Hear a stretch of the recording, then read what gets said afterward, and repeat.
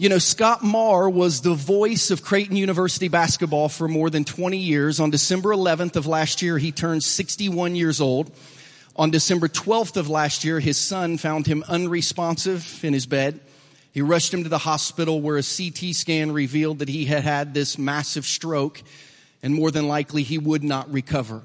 The doctors, as a matter of fact, moved him to ICU because he was not able to breathe on his own. His brain activity just kept getting less and less and less. And the doctor told his son, you need to call the family so that everyone can say goodbye. His family rushed to the hospital, and over the next 2 days, he went from a little bit of brain activity to no brain activity. And his kids decided they wanted to take him off of the ventilator so the last few hours of his life he could just die peacefully. They took him off the ventilator, they said their final goodbyes, and they went to prepare with the funeral home to have his body picked up so they could have it cremated and make the funeral plans. And as they were on the way to the funeral home to make the final funeral preparations, they got a call from the hospital that said, Dad's still hanging on. Do you want to come, or do you want to come say goodbye one more time? So they walked into the hospital to say goodbye one more time. His oldest daughter sat down beside his bed, grabbed his hand, and as she had every day for the last 3 days, said, "Hi, Dad." And this time without a ventilator in, he turned his head towards her and smiled. She grabbed the nurse and said, "I just spoke to my dad, and I think he heard me. It looked like he smiled at me. Could that be possible?" And she said, "I don't think so." So they asked him to move his thumbs, and he did. And then they asked him to wiggle his toes, and he did. And a few days later, he regained consciousness. And a few weeks later, he walked out of the hospital. They told the morgue, "You don't have to come cremate him anymore. He is alive." They're calling him around Creighton University and around Omaha, Nebraska now, the Miracle Man. But here would be my question to you this Easter. If walking into the hospital room of a dying man, only to find out that he's still alive, is a miracle, what do you call walking to the grave of someone who's been dead and buried 3 days, only to find out that they are alive? We call that Easter. And that's what we're celebrating this weekend at Journey Church International. And I want to thank you for being here with us to celebrate Easter. For those of you who are brand new, welcome. My name's Christian. I'm one of the pastors here. And we are really honored that you would spend a little time with us this Easter weekend, just celebrating Easter with us. And I want to read to you the Easter story from a man named Mark. Mark was one of Jesus' friends. If you have a Bible, there's a book in your New Testament called Mark that you can open to chapter 16. Mark was a friend of Jesus 2,000 years ago, and Mark was there the weekend that Jesus was arrested, the weekend that he was crucified, the weekend that he resurrected. And Mark wrote down what he saw happen at that time. Now, inside your bulletin, if you were handed a bulletin when you came in, are some notes where you can follow along. If you say, "There's no way I want to follow along in a sermon, I just want this to be over as quickly as possible," if you follow along, you'll know when it's going to be over. Because when the last blank hits, you'll know it's almost time to leave and eat. So you might pull out your notes just in case. If you have a smartphone, we have an app, the Journey Church International app, where everything on the screens will be on your handheld device so that you can kind of see and follow along that way. If you happen to be streaming with us, we have several folks in our church who cannot leave their house because right now they're fighting cancer. But I know you're watching Easter with us, so thank you for being with us from where you are. Keep fighting. We're praying for you. Thank you for hanging out with us. We're going to start in Mark chapter 16 and read what Mark said happened that first Easter. Here's what a friend of Jesus wrote down about this story 2,000 years ago. Mark chapter 16. We're going to read 7 verses. Here's what Mark says. When the Sabbath, that's Saturday in Israel, when the Sabbath was over, Mary Magdalene, Mary the mother of James, and Salome brought spices so they might go to anoint Jesus' body. Very early on the first day of the week, that's Sunday, just after sunrise, they were on their way to the tomb and they asked each other, "Who's going to roll the stone away from the entrance of the tomb?" But when they looked up, they saw that the stone, which was very large, had already been rolled away. As they entered the tomb, they saw a young man dressed in a white robe sitting on the right side, and they were alarmed. "Don't be alarmed," he said. "You are looking for Jesus the Nazarene, who was crucified. He is risen. He's not here. See the place where they laid him, but go tell his disciples and Peter, he is going ahead of you into Galilee, and there you will see him just as he told you." I believe that it is possible that the two most powerful words for you spiritually this Easter might be the two words, and Peter. You may have not even seen them when we just read the angel speaking to these women, several of them named Mary. But as the angel spoke to these women about what had happened, he said this in Mark chapter 16:7. And he said two words that I need everyone in here and those of you watching online to be aware of because they are crucial, maybe to your life spiritually this Easter. The angel said, but go and tell his disciples. And if you have your Bibles, I would underline these two words, and Peter. Tell the disciples and Peter. Here's why those two words are out of place in Mark's book. Here's why those two words are out of place in the mouth of this angel. Peter was not just one of the disciples. He was the leader of the disciples. When the angel said, go tell the disciples, that meant Peter. He didn't have to say the disciples and Peter, but for some reason, he felt like Peter might need a special invitation. So on the first Easter Sunday, according to Mark, who was there was this emphasis to make sure that Peter knew what Jesus had done. He's alive again and where he would be. He'll be in Galilee and he wants to meet you. Go tell the disciples and Peter. You know, I'm not sure where you are spiritually this Easter. I don't know if you're a Christian or not a Christian. I don't know if you were raised in a Christian home or if this is the first time you have ever sat in a church. I don't know if you're intrigued by Christianity or if you hate Christianity. I don't know where anyone in this room is spiritually if we are not like closely connected in some way. But I'm really glad, regardless of where you are, that you have joined us for Easter 2019. And here's what I believe. I believe you're here because God wants you here. Not because mom and dad want you here. Not because grandma and grandpa want you here. Not because your husband or wife drug you to church. Not because your parents made you come. Like, I really believe the more stories I hear, like Jeremy's, who you saw baptized at our church last weekend, the more stories that I hear of people who connect to God, I really believe God positions people at specific times to be at a place where he can open up their hearts and make a difference. So regardless of why you're here, I believe God has put you here this Easter. And I believe if you will open your heart to what Easter is, that maybe Easter will mean to you what it did to Paul and the early disciples. It will mean everything. And maybe God brought you here this Easter so you could hear two words, and Peter. Go tell the disciples and Peter. As we study through biblical history and spiritual history, the phrase and Peter reminds us that Easter is for two very specific groups of people. All of us in the room are in one of these groups, or one day we will be in one of these groups, or we all know someone who is in one of these groups. And what we learned this Easter about these two words, and Peter, is actually going to be a great spiritual tool for us to help somebody who lives in these groups. And Peter tells us that Easter is for two groups of people, and maybe you or somebody you care deeply about is in one of these groups. You say, who are these two groups? Group number one are those who have fallen spiritually.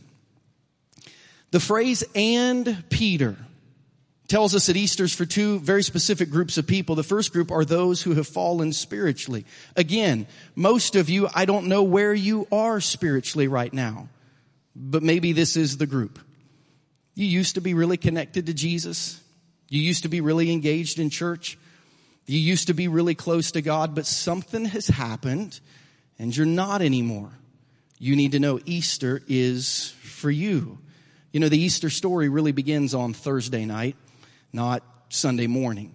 Because on Thursday night, Jesus and his disciples ate the Passover dinner. It's what we celebrate now as the Lord's Supper or the Last Supper. We took communion at our church last Sunday. If you grew up in a church, at some point you've probably had the wafer, the very thin bread, and the grape juice or a small sip of wine. You've taken communion. That is when Easter began, Thursday night. And on that evening, Jesus kind of told the disciples, hey, here's what's going to happen. As a reminder, here's what's going to go on the next 72 hours, and I need you all to be aware. Kind of final instructions. He says, I'm going to be arrested. Before we go to bed tonight, I'm going to be arrested. Then you are all going to run away. Then I'm going to be crucified, and they're going to bury me. But on the third day, I'm going to raise again, and we will reconnect in Galilee, about 100 miles from where Jesus was. But he kind of gave them final instructions. Here's what's going to happen. I'm going to be arrested. They're going to kill me. They're going to bury me. But I'm going to raise again, and we will reconnect in Galilee, so I will see you there. But in the midst of this, he said, when I'm arrested, you're all going to run away. But it's okay. I'll see you after I raise from the dead. And Peter interrupted him. In Mark chapter 14, verses 27 through 29, Jesus was giving these final instructions, and he says, you're all going to fall away. For it's written, I'm going to strike the shepherd and the sheep will be scattered. But after I've risen, I'm going to go to Galilee. We'll connect there. And Peter declared, even if all fall away, I won't. Peter's Easter story begins with this bold commitment to Jesus. I'm going to follow you, and I will never fall away. And even if other people follow you for a little bit and then fall away, Jesus, I'm going to follow you, and I will never fall away. Even if everyone else does, I'm all in. If you have a spiritual story, you have made a similar commitment. If you have a spiritual story where you've ever followed Jesus, it began with a similar commitment. Jesus, I'm going to follow you. And regardless of how difficult life gets, Jesus, I'm going to follow you. My question for you is, after you made that commitment to follow Jesus, did it last? Has it lasted? Because Peter's did not. It didn't make it 10 hours. Peter had to think his Easter story ended just a few hours later, because just a few hours after declaring to Jesus, I am all in, he fell flat on his face. Jesus was arrested, just like he said he was going to be. All of the disciples but 2 ran away. Mark, who wrote this story we're reading, said that he was grabbed by a guard who pulled off his robe and left him naked, but he ran away naked because he was so scared. Everyone ran away but 2, Peter and John. They made it to where Jesus was in jail. They tried to go visit him in jail. And as they were waiting to see if they could visit him where he had been jailed, people started asking Peter, are you with Jesus? Twice he was questioned about his relationship with Jesus. Are you with the Jesus guy? And twice he said, no, I'm not. But then the third time he took it a step further. In Mark's 14th chapter, in the 70th verse, it said, after a little while, those standing near to Peter said to him a third time, surely you're one of those Jesus people, for you're a Galilean. And he began to call down curses, and he swore to them, I don't know this man that you're talking about. 5 hours after Peter has said at dinner, even if everyone else falls away, I will never fall away, Peter says to someone, I've never heard of the guy. I've never heard of him. And maybe you are like the Apostle Peter. At some point in your life, you made this all-in commitment spiritually, and then something happened that has turned you into I haven't really heard of him, not really close to him. You've kind of fallen like Peter, flat on your face. A few years ago, one of our elders tried to kill me. I'm not sure if that's good for a church or bad for a church. But I got invited down to the lake with one of my elders who grew up around a lake and had a boat, and he wanted to teach me how to wakeboard. I did not grow up around a lake. I grew up in the hills of southern Ohio, a little hunting, a little fishing, but not much lake life. Didn't have any friends that owned boats that could pull you behind them.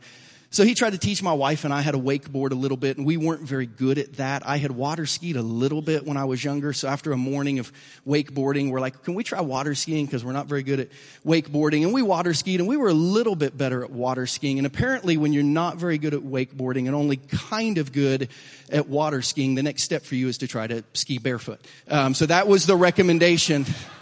And now I know how many of you are lake people. Now you see why I say I had an elder who tried to kill me. So he had this boom that came off the side of his boat, and he put me in this like little outfit that was padded in specific areas to protect sensitive regions, which in hindsight should have been a clue, right? That this is probably not going to end well. And he laid me down on my back, and he said, hold on to the boom, and we're going to get the speed up. You're going to kind of skip across the water, and when it's kind of ready to hold you, we're going to yell at you to flip around and dig your heels into the water, and whatever you do, don't let go. I got it. So, he takes off, and I'm skipping across the water, and they yell at me, now. So I try to turn around, and my hands were on the bar, and I sank like a rock, and literally, pow, face down in the water. Just knocked the wind out of me. It was like, holy cow, that was awful. And as they circled to come back and get me, it had been decided that the reason I failed was because the boat was not going fast enough, I guess. I was too heavy. The boat needed to go faster so that I could ski. So they said, we're going to do it again. Just hold on a little longer. And when we tell you, turn around. And whatever you do, don't let go. Got it. Won't let go. So they get going, and I'm skipping across the water like a rock. And they say, now. And I flipped around and tried to stand up. And I'm just not very good at water stuff. And I had to be going faster than I should have been. I just sank and hit the water face first. And when I came to, I was laying kind of face up in the water. And I heard the boat circling and I thought, I don't want to do this anymore. Like I don't want to do this anymore. And I went from, I don't want to do this anymore to, I can't do this. This is not for me. And some of you have been at a point spiritually where you said yes to Jesus and something knocked you flat on your face. And as you laid there spiritually, you thought, I don't know if I can keep doing this. I just don't know if I can keep trusting Jesus after the diagnosis.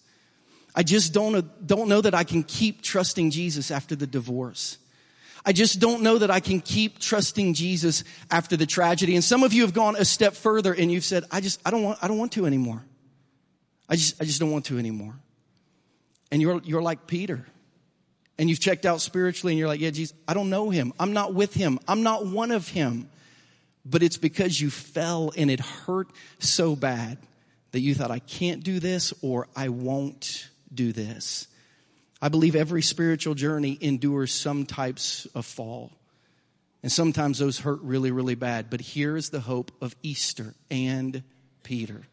Whether you've drifted spiritually this year, whether you've been drifting spiritually in this season of life, whether you've been drifting spiritually in this decade, whether you've been drifting spiritually since your marriage ended, or since a loved one died, or since you graduated from high school and you've just not been able to get re-engaged spiritually, the words "and Peter" means there's hope for you at Easter. Or perhaps your greatest spiritual need tonight is not yourself, it's a son, it's a daughter. It's a husband, it's a wife, it's a parent. You have someone in your life who you love dearly, who has fallen hard spiritually. And they've said, I don't want to do this anymore. And you're wondering, can Jesus ever reach into their heart again?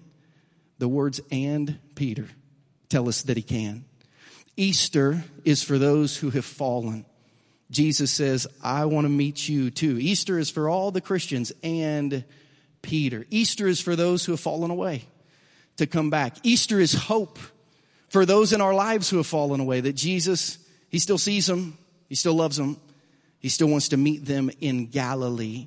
Maybe Easter, this Easter, is the time for you, sir, the time for you, ma'am, the time for you, teenager, to come back. You've fallen hard, maybe you've fallen hard twice, and maybe when you came to spiritually, you thought, I don't think I want to do this anymore. I don't think I can do this anymore. Easter is for those who have fallen spiritually so they can come back. But there's a second group at Easter. Easter is also for those who feel disqualified spiritually. Maybe you say, I haven't fallen spiritually because I've never stepped in spiritually. Again, Christian, I'm not a religious person. I'm not a spiritual person. I'm not a churched person. So I don't know if I'm even qualified spiritually. Easter is for those who feel disqualified spiritually.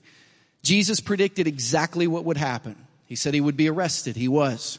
He said the disciples would scatter. They did. He said he would be crucified. He was. And that they would bury him. They did. He said he would be resurrected. He was. And then he said we will connect in Galilee. So the disciples were in Galilee. And they were waiting to connect spiritually. It was where Peter was from originally. And in John 21:3, after the crucifixion, burial, and resurrection of Jesus, but after Peter's hard fall spiritually, he told his buddies, I'm going fishing. He said, that sounds like a great thing to do when you're contemplating spiritual things. But for Peter, he didn't take his pole out to fish. He took a net out to fish. Fishing was not a hobby for Peter. Fishing was a way of life. So when Peter said, I'm going fishing, he wasn't talking about what he was going to do that afternoon. He was talking about a change in the purpose of his life. Because he had been a fisherman 3 years ago when Jesus said, I want you to stop fishing for fish and selling them. And I want you to follow me because we're going to change the hearts and lives of people and connect them to God. But after 3 years of doing that, Peter fell hard. And when he came to, he thought, I don't think I can do this anymore. He thought he was disqualified spiritually. So he went back to work as a fisherman. And Peter's inner monologue probably sounded like this. Maybe this is what your inner monologue sounds like. Peter probably thought, there are people who follow Jesus, and then there are people like me.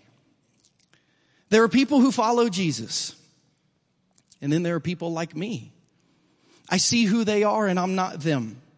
I don't think I can ever be them. There are people who follow Jesus, but then there are people like me, and I don't think I'm qualified to be a Christian. Peter had really good reasons to feel disqualified.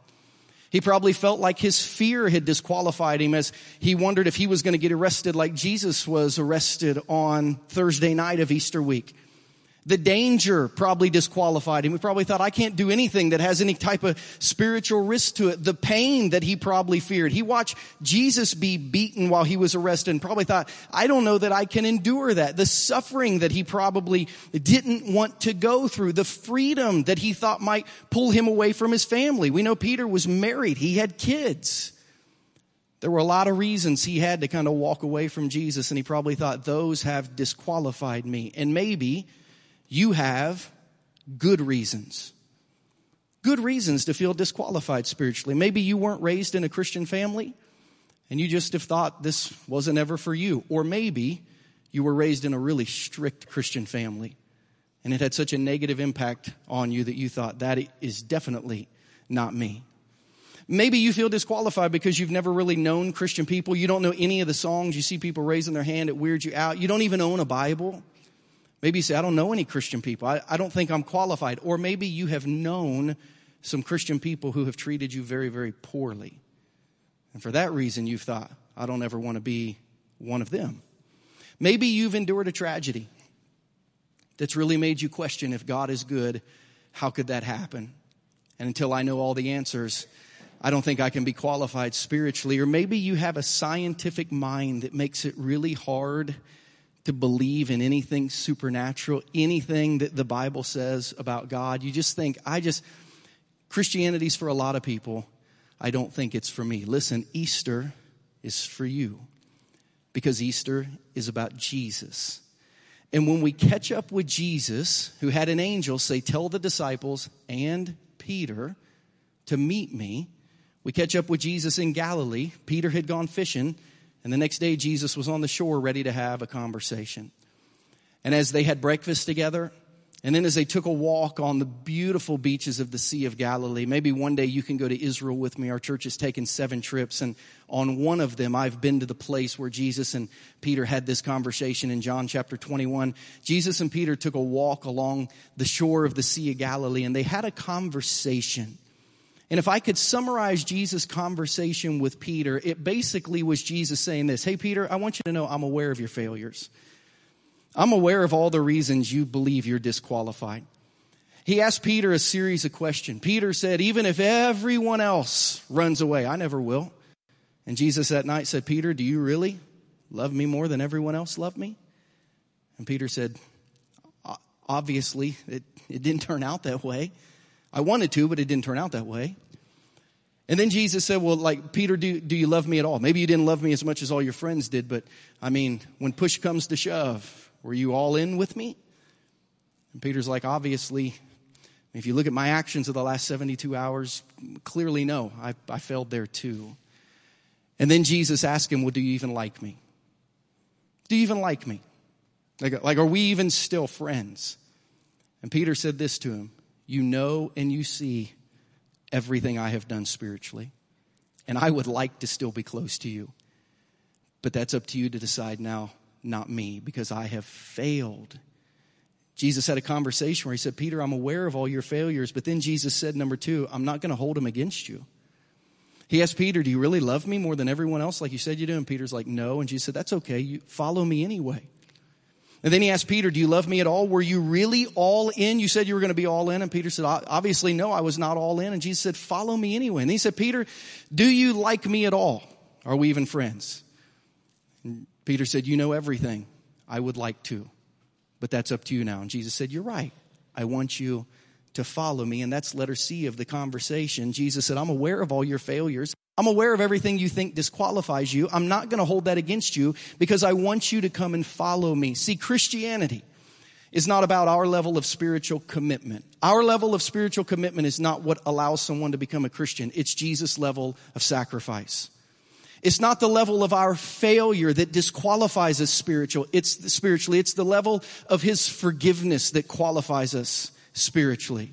It's not the level of our love for Jesus that allows us to connect to God through him. It's the level of his love for us that allows us to connect to God through him. So if you're asking this question at Easter, and I hope you are, Christian, how do the spiritually disqualified connect to Jesus? Because that's me. My whole life I've thought I was disqualified spiritually, but if I'm not, how do the disqualified connect to Jesus? The answer is the cross. The answer is the cross. It's why Paul said this weekend means everything if it really happened. I don't know if you were watching TV Monday afternoon. If you were, you saw that one of the most famous churches in Europe was on fire. The Notre Dame Cathedral in Paris, one of the oldest Christian churches in Europe, more than 1,000 years old, was on fire. I don't know if you saw the pictures of it, but it was wild to watch this ancient building go up in flames. This spire that you see here eventually collapsed into the auditorium, and the whole world thought it was going to burn down completely, but it did not. It took them 9 hours to put the fire out, but they did. And Tuesday morning, almost every major news outlet across the world ran a story about what had happened to the Notre Dame Cathedral, and they posted the first picture taken from inside the church with the headline, "The Cross Still Stands." And I thought only God could figure out a way for every media outlet in the world on Easter week to have the headline, "The Cross Still Stands."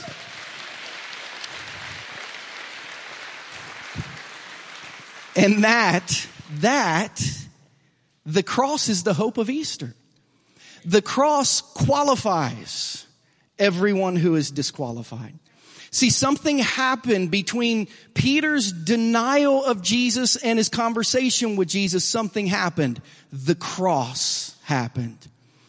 Between Jesus, "I'm all in," and falling flat on his face, something happened. The cross happened. And between you falling away spiritually, if you have, or between you feeling disqualified spiritually and connecting to God, stands the cross.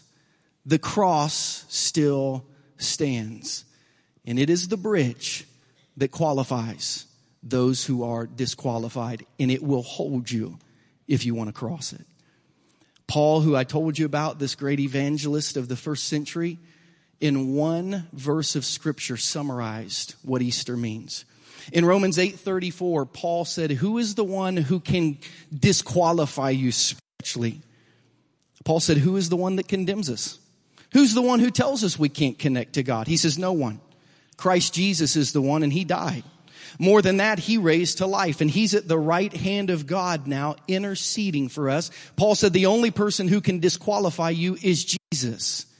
And he died for you, and he raised from the dead for you, so he can fight for you if you want to follow him. See, the very simple gospel, the word gospel means good news. The spiritual good news this Easter and every Easter is three things. The crucifixion, Jesus died for you. The resurrection, Jesus raised to life for you. And intercession, Jesus fights for you now before God and says, "I know they are disqualified, but the cross can make them qualified." So in Mark 16:7, the angel said to the women, "Go tell the disciples and Peter." Jesus wants to see them. Easter is not just for the disciples who are doing well spiritually. Easter is for those who have fallen spiritually, who God is saying, "Come back." Easter is for everyone doing well spiritually, and you, sir. Easter is for everyone doing spiritually, and you, ma'am. The cross takes all the disqualifications and makes you qualified. And Easter is for those who feel disqualified because they've never connected to Jesus in life. They didn't think it was for them. They thought there were people who were Christians, and then there were people like them. The cross qualifies you. Jesus said Easter is for all those Christians and people like you. I went home last Sunday after church, and I watched the 18th hole of the 2019 Masters golf tournament. which Tiger Woods won. Tiger Woods, one of the greatest golfer of our ages, but some real life setbacks, some injuries have set him back. And he won the Masters Golf Tournament for the first time since 2005, which is an interesting year because that's also the year that the worst round in the history of the Masters Golf Tournament was played. For those of you who like golf or maybe don't like golf, here's what you need to know. Once you win the Masters Golf Tournament, you can play in it every year for the rest of your life, even if you're no good anymore. In 1970, a golfer by the name of Billy Casper won the Masters. Got his green jacket and got a lifetime exemption to play in the Masters Golf Tournament. In 2005, he was 73 and he wanted to play in the Masters. His friends and family tried to talk him out of it because they thought he would embarrass himself at 73, but he wanted to play. And on Thursday, the opening round of the 2005 Masters, he shot the worst score that's ever been shot in the history of the Masters. He was having a difficult round, struggling to even make it through the golf course when he stepped onto the 16th green. The 16th hole at Augusta National is called Redbud. And it's a hole that is completely surrounded by water from the tee where you hit the ball to the green where you have to put it in the hole. For those of you who don't know golf, it's a par 3, which means you're supposed to make it in 3 shots. The 2 people in his group stepped up and they hit it onto the green, and then 73-year-old Billy Casper, 1970 Masters champion, stepped up to the green and he couldn't get it to the green. He hit it in the water. And every now and then that happens in golf. If that happens, you have to take a penalty stroke, which means the shot that went in the water counts for 2 instead of 1. So when his first shot went in the water, he had 2 strokes. They let him hit a second shot and he hit it in the water. They let him hit a third shot and he hit it in the water. They let him hit a 4th shot, and he hit it in the water. They let him hit a 5th shot, and he hit it in the water. Finally, on his 6th shot, which was actually his 11th shot on his scorecard, he knocked it on the green, and he putted 3 times and made a 14, the worst single hole in the history of the Masters, to complete the worst 9-hole score in the history of the Masters, to complete the worst 18-hole score in the history of the Masters. But if you go look at the Masters history book, you don't read anything about that round. Because at the end of the round, he did not sign his scorecard, which meant it did not count. That is a really smart thing to do if you have the worst round of golf in the history of the Masters. What if you and I, at the end of a really bad day, could say, I'm not going to sign that day. That one doesn't count. What if we, at the end of a really bad week, could say, I'm not going to sign that week. It was a really bad week. What if we, at the end of a really bad year, could say, I'm not going to sign that year. That was a really bad year. You see, the reality is this: in golf, if you don't sign your scorecard, you get a clean slate. Nothing is held against you. And in Christianity, not by not signing the scorecard, but by taking your scorecard to the cross, you get a clean slate. So you may be looking at your spiritual scorecard and reading the history of your life, and you might be saying, according to my scorecard, I am disqualified spiritually. If you will take that scorecard and nail it to the cross, you get a clean slate. It will not be held against you. You may be looking at your scorecard and think, it's been a long time since I've said yes to Jesus. And man, my spiritual score since I said yes to Jesus is not really good. If you will nail that scorecard to the cross, that will not be held against you spiritually, because as the world knows this week, the cross still stands. And it stands for you, sir, because you are disqualified spiritually unless you let the cross stand in your place. And for you, ma'am, you are disqualified spiritually because you've just not been brought up in church. You've not had any connection with Jesus. But if you put your scorecard on the cross, you get a clean slate. And some of you who long time ago had a really great relationship with God, you feel really distant right now because you are. But if you will take that scorecard to the cross, you get a clean slate to start over. Easter is for everyone following Jesus. And it's for you. It's for you that have fallen a little bit and you need to come back.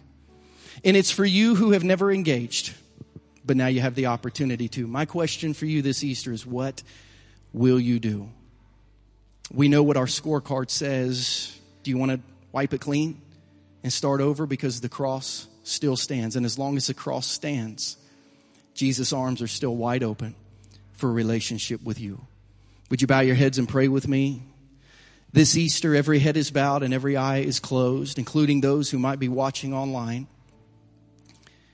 If you are here this Easter and you are not a follower of Jesus because you feel like your life, the scorecard of your life, has disqualified you spiritually, how you were brought up, how you were raised, how you were turned off, what you've gone through, whatever. If you say, I'm not a follower of Jesus, but I really need God in my life, and I need a clean slate so I can start over, you today can bring your scorecard to the cross and start over. Easter is for you. It's for 2 billion Christians celebrating across the world this weekend, but it's also for you.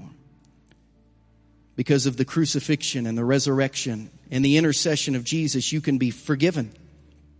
You can start over. You can follow Jesus now and live eternally in heaven with him when this life is over, but you have to bring your life to the cross and give it to Jesus. If you've never done that, you can do it today. You say, how do I do that? You just tell God. You say, and where would I meet him to tell him? He's listening right now. Heads are bowed and eyes are closed, but hearts are open and heaven is open. Listening to the prayer of your hearts if you're here today and you've never encountered Jesus as Savior. You've never encountered Jesus as the one who forgives your past because of the cross. You've never encountered Jesus as one you try to follow. You've never encountered Jesus as one you hope to live with in eternity. You can do that today because of Easter. All you have to do is open your heart to his love, to his forgiveness. Open your life to his leadership. The Bible says that if you believe this in your heart and you confess it with your mouth, if you pray, you'll be saved.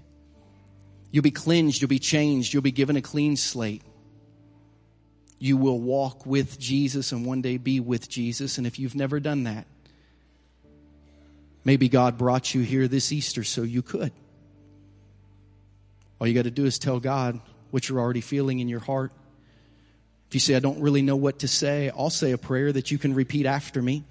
You don't have to pray it out loud. You can speak from your heart straight to heaven. God hears you.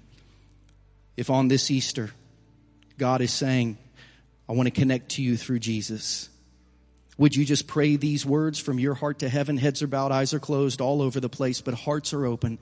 Would you pray this prayer to heaven? Jesus, on this Easter, I need the cross.